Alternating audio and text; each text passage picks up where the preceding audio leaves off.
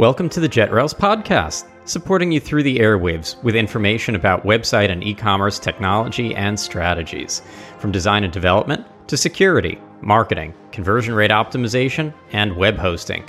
We bring you insights from industry leaders and experts. Hosted, edited, and published by me, Robert Rand, your friendly neighborhood tech ambassador. Hi, and welcome to an episode of the JetRails podcast. I'm Robert, your host. Today, we're going to be talking about auto updating your website or your web store, making sure that your software stays up to date, secure, compliant. You're getting the latest bug fixes and patches, and what the best practices for trying to do something like that look like when you should be auto updating and maybe even when you shouldn't. With me today, we've got a great guest. We have Johannes from the Coderio team, and his team specializes in this sort of thing. So with no further ado, Johannes, would you do the honor of introducing yourself? Hello, Robert. Thanks for having me. Yeah, my name is Johannes Noll. I'm one of the co-founders of Coderio and also CodeShield. I'm from Germany, or the companies are based in Germany. Coderio is in the middle of Germany, next to Frankfurt. It's a smaller city called Darmstadt. Yeah, and we specialized, as you mentioned already, in updating open source components, as for example, Drupal, but also Node.js or other technologies, JavaScript, Python, different technologies. But I don't want to get into detail about that right now. Sure. And about myself, I'm living here in Darmstadt, or sometimes I'm been in the countryside. Where my family is living. It's 2 hours to the north from here.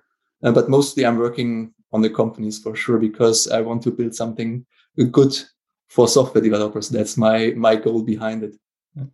Yeah, well, I think a lot of us put in a lot more hours than people sometimes realize, just because we enjoy what we do, and a lot of this, it's almost our own internal gamification that you really want to make it better.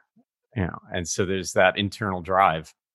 Yeah, and I always see the value for the software developers, and I see what they did before and after, and that makes me quite happy. So that's why I love to work a lot at the end. And one of my favorite questions I always get to ask: how did you come to the name? With Coderio, I hear the word code, of course, but is there a good story behind how you actually chose the name and how you were able to zero in on that? Yeah, of course, there's a story. It has to have one. And we made, it's like an evolution. We originally started with called the name DropGuard. That was the first name. Drop because of Drupal. And the Drupal logo was it's a drop. Mm-hmm. Originally, and that's why we had Drop Guard to secure, or the guard for Drupal. Then the next evolution has been App Guard, because we then generalized the product, because we didn't use Drupal only, but other open source components. But then at the fair in Germany, we realized if you say something, I'm from App Guard, everyone thinks, okay, they have something to do with a smartphone app, and that's not the case. So there was a huge misunderstanding. And after that, it was then the third step. We said, okay, we need to change something. We need to have a catchier name, and no one associates with anything. And then we came up with Coderio, and you are right. Yeah, at the beginning, it's code, like that everyone knows, okay, it's just code. And then we are German. We are no native speakers in English. We said, okay, we need to have some ending. And we suggested, okay, Coderio. And that's how we did it. Stuck. Yeah. No, and then it stuck. I like that, though, that experience that, a name that really just suggested that you worked with apps, that didn't work out well. I mean, there's all these famous examples of, businesses spending tons of money. You get, like the Chevy Nova, and you try to take this vehicle, this car, down to Latin America, where Nova means no go. Who really wants a car called the No Go? Sometimes best laid plans don't work out too well. So glad you found something that worked a lot better. But now the question from me to you, is there anything bad about Coderio from your point of view? Not yet, but let's see if anybody responds to this episode with anything in particular. You never know. Maybe someone knows something that I don't. Don't tell my wife. Once in a while, I don't know everything. But Yeah, Certainly don't tell my kids. Please do so. So if someone has some issues with the name, please let me know. Would appreciate that. Yeah, would be perfect. I think it's great. And you mentioned Code Shield as well, another company that you're part of founding. Mhm. What's the difference between Coderio and Code Shield? What's Mhm. led you to create two different brands? Yeah, it's not only two different brands; it's two separated companies. So Coderio is started from Drupal and is in technical speaking, it's a software composition analysis tool. So it analyzes the Git repository of customers and checks, okay, what are the open source components in it? Checks the version, is it vulnerable or not, and automates the updates for technologies like Drupal, Magento, Python, NPM, JavaScript, so different technologies. And CodeShield has another approach. CodeShield is for cloud native applications. So right now the focus on AWS Lambda, and it secures the whole infrastructure of those applications. So could be a misconfiguration in the infrastructure, could be um, a security vulnerability with a SAST solution which we have. So that's the difference. Did you get the difference between it, Yeah, or it's also I very think technical description? yeah, I'll maybe try to save our listeners from needing to, if they're not specialists in some of the specific languages, from diving too deep. But I get that there's differences. I'm actually going to pull it back to a higher level in terms of differences, because I know that some platforms like a WordPress, now has some level of auto updating involved. In some cases, maybe, from what I read in the news and what I hear, maybe too much, where, sometimes website owners are upset when something auto updates and breaks something, especially things that they didn't expect, modules or plugins that they didn't expect to update. Why is it that a lot of these platforms are trying to add some level of auto updating, sometimes winning, sometimes not? And why is it that some of these platforms like Magento and as you've been working with now for years, Drupal, have not had an easy road to it? You mean that the users don't have an easy road with it, or the people, Or maybe even the platforms themselves. So, I know that Drupal with Drupal 9 has been working towards some level of auto updating, but I also know that at the same time that this has been a long time coming, that you've been successful in helping businesses, for some time now, and they're still working at it, trying to achieve something. What is it that's the big challenge in this? Is it that auto updating breaks things? It can be like that, but it shouldn't be like that. And I think that's one of the most important things to take care of when automating updates. But if you're talking about WordPress, Drupal, Magento, I see WordPress a little bit different than other technologies, because the users of WordPress are a little bit different to the other technologies, because I think WordPress users are not so tech savvy. So they are more not so deep into technology. So maybe that's why it's even more important for WordPress to have auto updates, because what happens if you don't do, patching or automation of updates, or not patching versions, then at the end, the platform or website is vulnerable. And that's what you should avoid. Should avoid definitely. And with Drupal and Magento, I think there are more tech savvy people involved. So it's not so important to have auto updates from scratch or provided directly, because people should take care of themselves, or that should be possible.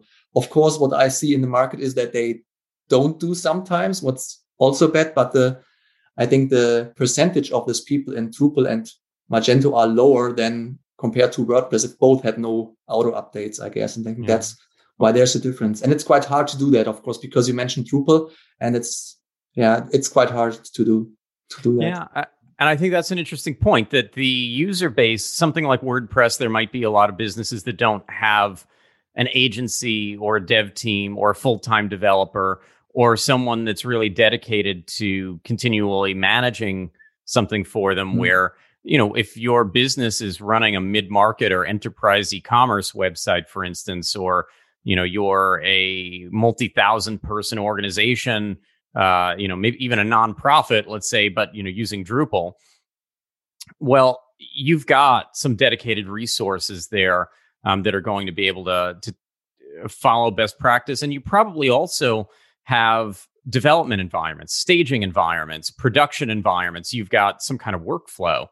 And so that also changes things, because you are really set up to test rather than to just roll something out to live, in which case it's going to break anyway if there's a problem.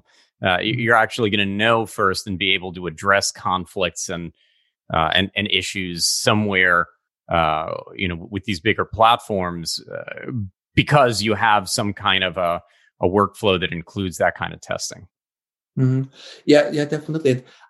But only the size of the company, which is using then a Drupal or whatever. What I saw in the market is that it's not related to security at the website. Because, for example, the case of Lenovo, you may have heard about it. Lenovo didn't use the current versions of their open source components. And by that, they had an outdated version which was vulnerable. And then I think 115,000 website visitors have been exposed to a crypto miner by that.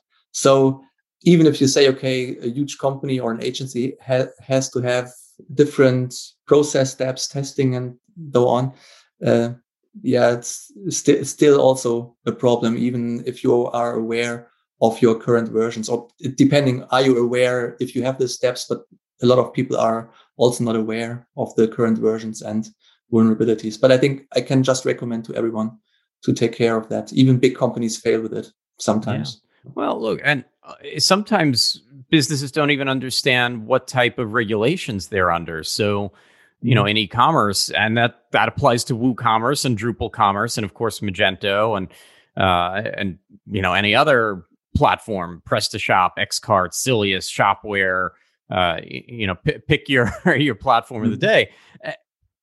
No matter what you're using, if you're accepting online payment cards, credit cards, debit cards, that sort of thing, you're expected to patch within 30 days of the patch release. And so companies that put these things off are out of compliance and are taking on different kinds of risks and have different kinds of issues. So they've made a commitment by accepting these payment cards that they're not necessarily honoring in the moment. And I think that, what do you think about some of the other regulations that are hitting in terms of the need to keep data privacy? Because as far as I know, when we start talking GDPR, CCPA, and these different data privacy regulations, there are also some expectations that the businesses and organizations that own these websites, that they're going to follow not only best practice for letting someone be forgotten for deleting data, but for safeguarding the data so that it's not stolen and abused by third parties just as much. Do you think that is having any impact or might have an impact on the market moving forward? Definitely, it had already, but it will also have in the future. You mentioned already that developers or companies have to patch within 30 days, for example. And also in GDPR in Germany, it always says, okay, you need to have state-of-the-art encryption, for example. And also patching is one of the most important topics which is mentioned in it. So it will have an impact, or it does have an impact already. But what is in this law, for example, is in some cases even, it's a good idea to have it in by law and you have to do it. It's a good idea. But what I saw in Drupal, for example, in some cases, the 30 days are much too long. I saw cases where from the release till the first automated exploit has just been 6 hours. I've been at a security event in East of Europe, at a specialized security event with security experts. And they provided some showcases because they always measure, okay, when did we put out the patches? And then after they release a patch of a new open source components, then the time runs, because then the attackers analyze the new patch and the old patch and try to build an exploit. And then it's just a matter of time how long it will take. So that makes sense. Look, if you're a hacking group and that's what you do all day, and you see that a new vulnerability has been uncovered and there's a patch, you want to take advantage of it before everyone installs the patch. You're going to try to move quickly. So I guess it's a race against the clock at that point. I'm with you. The 30 days in some cases, that's giving a long stretch of time. And that's interesting, though. So, I think there are industries like healthcare in the United States where a lot of organizations understand that they have to deal with HIPAA compliance with the information of patients. So let's say that the website is dealing with prescriptions or test results or other health information. A lot of those organizations, by and large, understand the repercussions of not dealing with proper safeguards. I'm not saying that they always patch within 30 days or that they go to the furthest possible degree the way that some might hope. But I think the understanding is there. Do you get the impression as you deal with folks that are updating that they really understand the, and maybe outside of Germany, that they understand the implications of some of these other regulations that have been coming out? And, coming from the web hosting standpoint, where we deal with all of the firewalling, intrusion detection, malware scanning, all of the, the updating of the hosting environment itself, PCI compliance and other compliances, but, keeping software like Linux and PHP and these other things up to date. I don't hear many people, at least on this side of the Atlantic, talking much about their needs for those security layers because of data regulation, which is interesting. I think it's almost missing from the conversation over here. Mm-hmm. Okay. Yeah, I'm in the conversations with our customers or in conversations before they sign with us. The people don't usually say, okay, it's because of a compliance reason, but I think in the background they know they're thinking about it, or maybe that's the original or the starting point internally, why they then reach out to us. And our customers come from Netherlands or United Kingdom, also Germany, so different markets in Europe and also Israel. So there the regulations are a little bit different, but at some point in the conversations you have some questions where they are relating to it. That's what what sometimes. So that's the good pickup is, when that makes enough sense to me.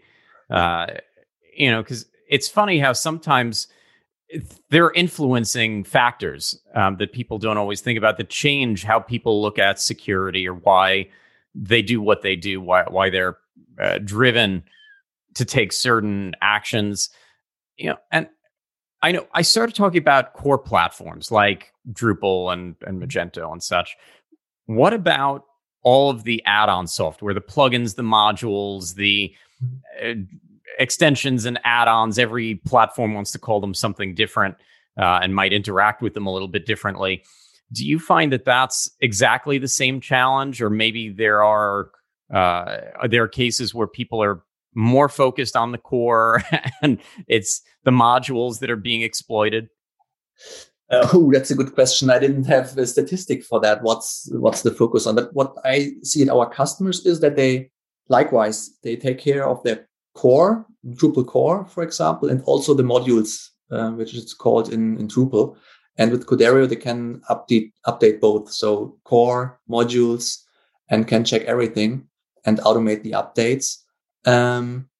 So I don't see any preference for them that they just say, okay, we just want to update core. And in my opinion, it doesn't make sense to just update the core or the modules. Need to take care of the whole Git repository and all the technologies you are running in it. Because if you just update or patch one part and the other one you don't patch, in my opinion, it doesn't make sense. Yeah, you lock the front door and the back door is wide open. Yeah. Then it's, I mean, even better than doing nothing. But in my opinion, it's then not a good idea, to be honest. But I also had conversations with people who said to me, because Drupal updates are coming out on Wednesday evening German time zone. So in the US, it's, what time is it? 11 a.m. Yeah, a little earlier in the day. Earlier in the day. So they said, okay, we want to patch all of our sites within 1 hour. And I said, okay, not a bad idea. If you can do that, happy to hear that. We will achieve that. So together, it's possible to do that. But that's an exceptional case, I would say, that people are so aware and so focused on fast patching of their sites. But, yeah, I mean, more power to them. I think there's also sometimes some risk or challenge that some people try to avoid when you're among the earlier ones, because usually by the time patches roll out, they've gone through, in many cases at least, when we're talking, let's say, software updates, a new version, minor version of Drupal, let's say, it's undergone an amount of testing. But when you really start to roll something out to the general user base and it's reached its general release, not alpha or beta or some earlier testing, there's that balance of, do we want to be among the first to test this and to see if it's got bugs? I know that with better testing and planning, a lot of platforms have had fewer issues with the patches and updates that they're putting out, but there's always that risk that there's going to be some kind of conflict with a major module or some other challenge that's going to occur. Yeah, definitely. Yeah, so you can't use this number for major releases or major updates. Not possible. But for minor updates, which have a vulnerability, then it makes sense to apply this approach from the company I just mentioned. That makes totally sense. But of course, we see that not all of the patches can be applied immediately. Maybe it sometimes takes some days, manual testing, automated testing. So it's quite good to have a good process, the ICD pipeline in place, which makes it easier. But at the end, it's not necessary. You need to have somehow to check it regularly. But yeah, up to the people how they prioritize it. But of course, we have some recommendations what they should do, or if we see that it takes too long for them to patch some vulnerable packages, then of course they should definitely take action, or we push them to do that. Yeah, and you mentioned that you asked a question that I didn't really have you bring stats for or anything like that. But getting ready for this episode, I was pulling some stats myself. We've got a whole bunch of security partners that we work with. We like using best-in-class technology, and depending on the users that we're supporting, there are different things out there. There's Sansec and Sucuri that I looked at.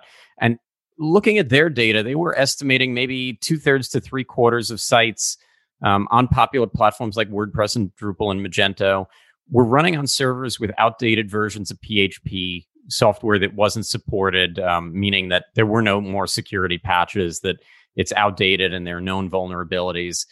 Lots of businesses move hosting to providers like JetRails to get properly managed and maintained environments. But those same reports, they were showing that the CMS software was often maybe not just as out of date, but it was pretty similar. In 2019, Sucuri reported 56% of all CMS applications were out of date at the point that they were infected. So, talking about the sites that actually were exploited in some way by hackers, that a large percentage of those, it was, they were left open. Why? To get a little bit back to some of our central theme, why are these businesses not updating? They chose an open source software and they're getting best in class, that way. There's a lot of great reasons for choosing these kinds of platforms, and users that maintain are really happy. But what's going on with the ones that are falling behind, that are maybe it's taking them 20 days to patch, maybe they're not patching at all with any reliable frequency, but why aren't people patching within a few business days or something more reasonable on average? What's your experience with it? I think there's a very easy answer to that. If you're a product manager at a company or you're building a product, what has the highest priority to you? It's always new features and features and features. So first features, and then after that, security and maintenance. And that's how those numbers you mentioned, 50. I'll throw marketing in there with features. There's always money for that too. Let's drive more people. I think so. That's the reason behind. So features first, then after that comes the rest. And that's what I also saw in the past and in the current situation as well. But I think people miss to calculate at the end. If they would automate some of the steps which are necessary to patch and how much time they need without it, then in the long run, they would save some time when they patch regularly. So if you just do features all the time, and then at some point you see, okay, we didn't take care of nothing. And then after half a year or a year, you realize, okay, well, we need definitely to do something. Then of course it's a lot of work to do, but if you do it on a regular basis, and I know companies from Netherlands, for example, they do it every week or every second week, depending on the amount of updates they have. Of course, they have 60 sites something, or above 70 sites now. It totally makes sense to do it on a regular basis, and then it's not keeping them so busy if you do it on a regular basis, definitely. So it's a good idea to take it on every week or every second week. Yeah. And I'm going to boil something down there just a tiny bit more, because as we talk about prioritizing features and other things, my sense in all my years in the industry has always been that it comes down to money. Features are almost, it's more of the symptom than the cause.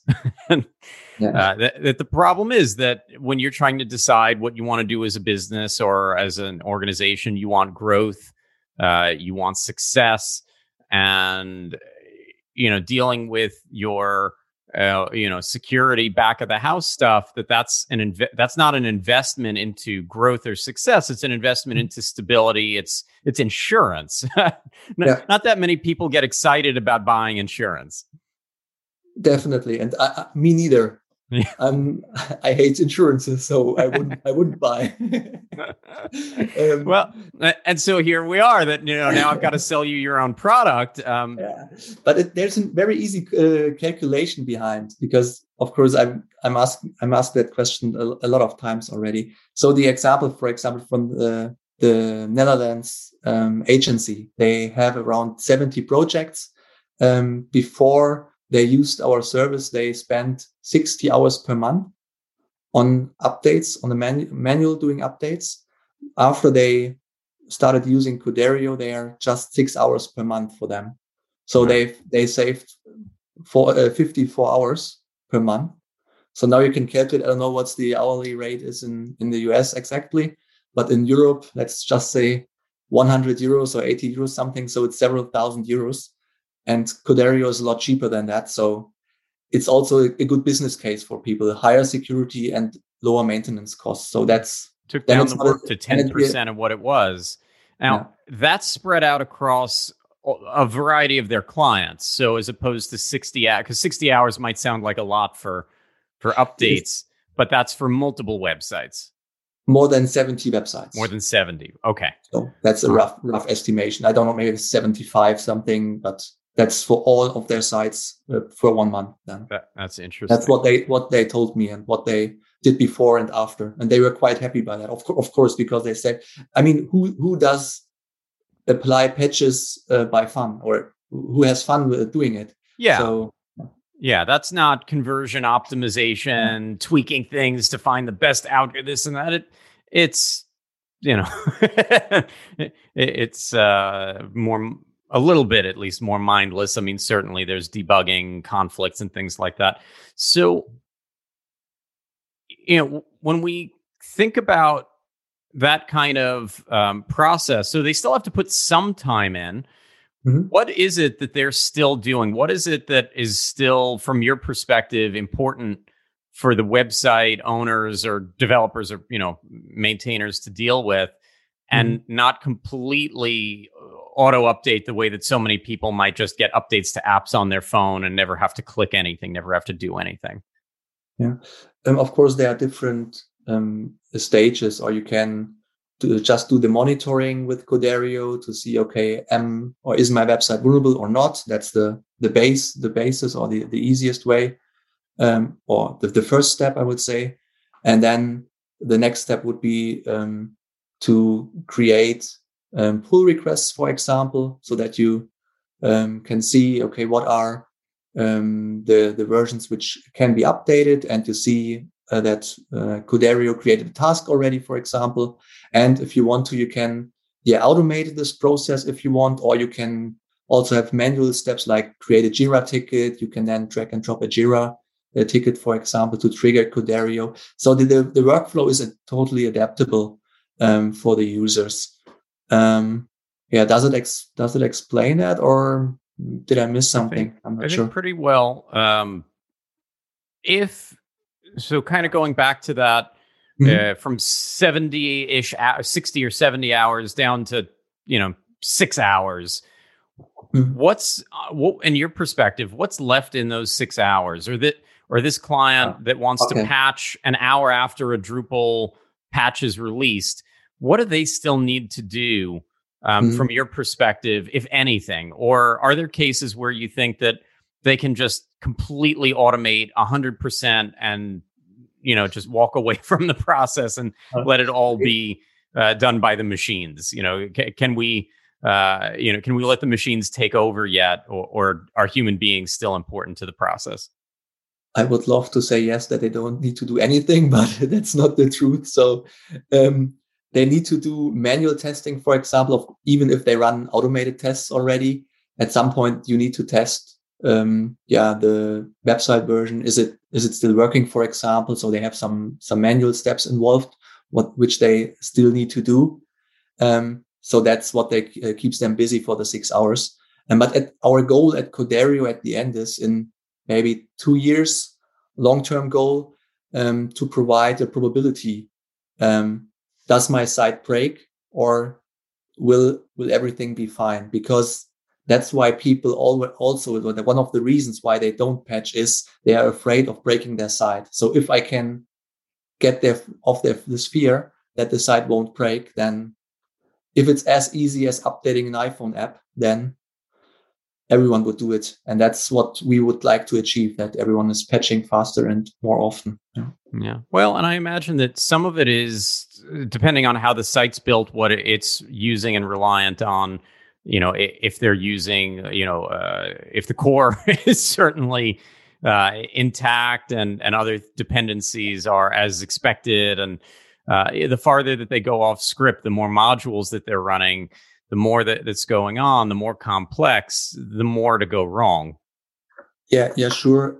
Sometimes there are conflicts between dependencies, as you might know. Our process is quite good already for even for customers who have custom code or custom patches. Could be also partly automated, that we first extract those custom changes, and after the update of this module, for example, we apply this custom changes. Sometimes it works, sometimes it doesn't work. So we have process steps for that already. But as you mentioned before, there's always some failure or some manual tasks with which have to be done afterwards. Yeah. Yeah. And you mentioned version control software like GitHub. Mhm. Is that a prerequisite to using the type of flows that your team supports? Are there other prerequisites involved? Other overhead or challenges or requirements in order to be able to leverage this kind of a faster stream of updates? Yeah. You are right with the Git repository. It's necessary to have it in place. That's the only requirement so far. But in addition to that, it's useful sometimes to have a CI/CD pipeline in place. But it's also possible to do it without it. but we recommend to have a CI/CD pipeline. But it depends on the case. Both is fine. Yeah. Interesting. Well, I think we've covered a lot of what I was hoping to for the day, and that, we've touched on for our listeners and viewers a little bit of what the updating process looks like for the community and why, how it's evolving and why. The why, I think, is always the important part, because we know what people want. I think it's the same thing that you and I want. We'd love it all to be 100% automated and hands off. But when you're dealing with more complex sites, when you're dealing with things that are more innovative or customized, that's where, testing and these other facets are going to remain important. Before we wrap it up, Johannes, do you have any last thoughts or words for the wise? Anything interesting that you wanted to share that we didn't touch on today? Or do you think we really covered it all? What we didn't touch yet?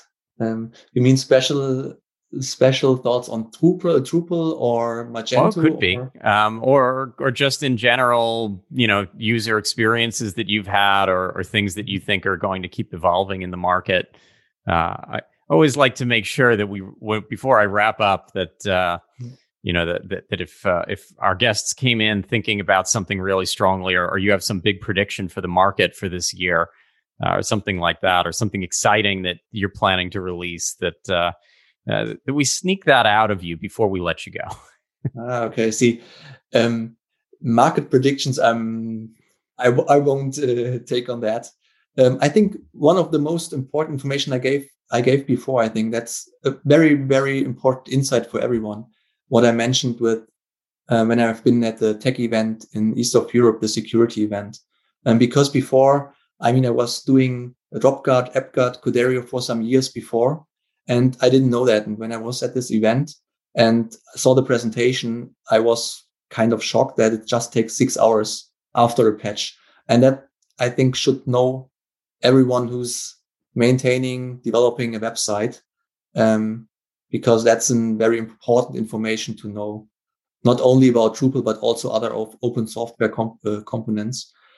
We all know it's quite useful to have open source components, and I also love it because it makes life much easier to build things.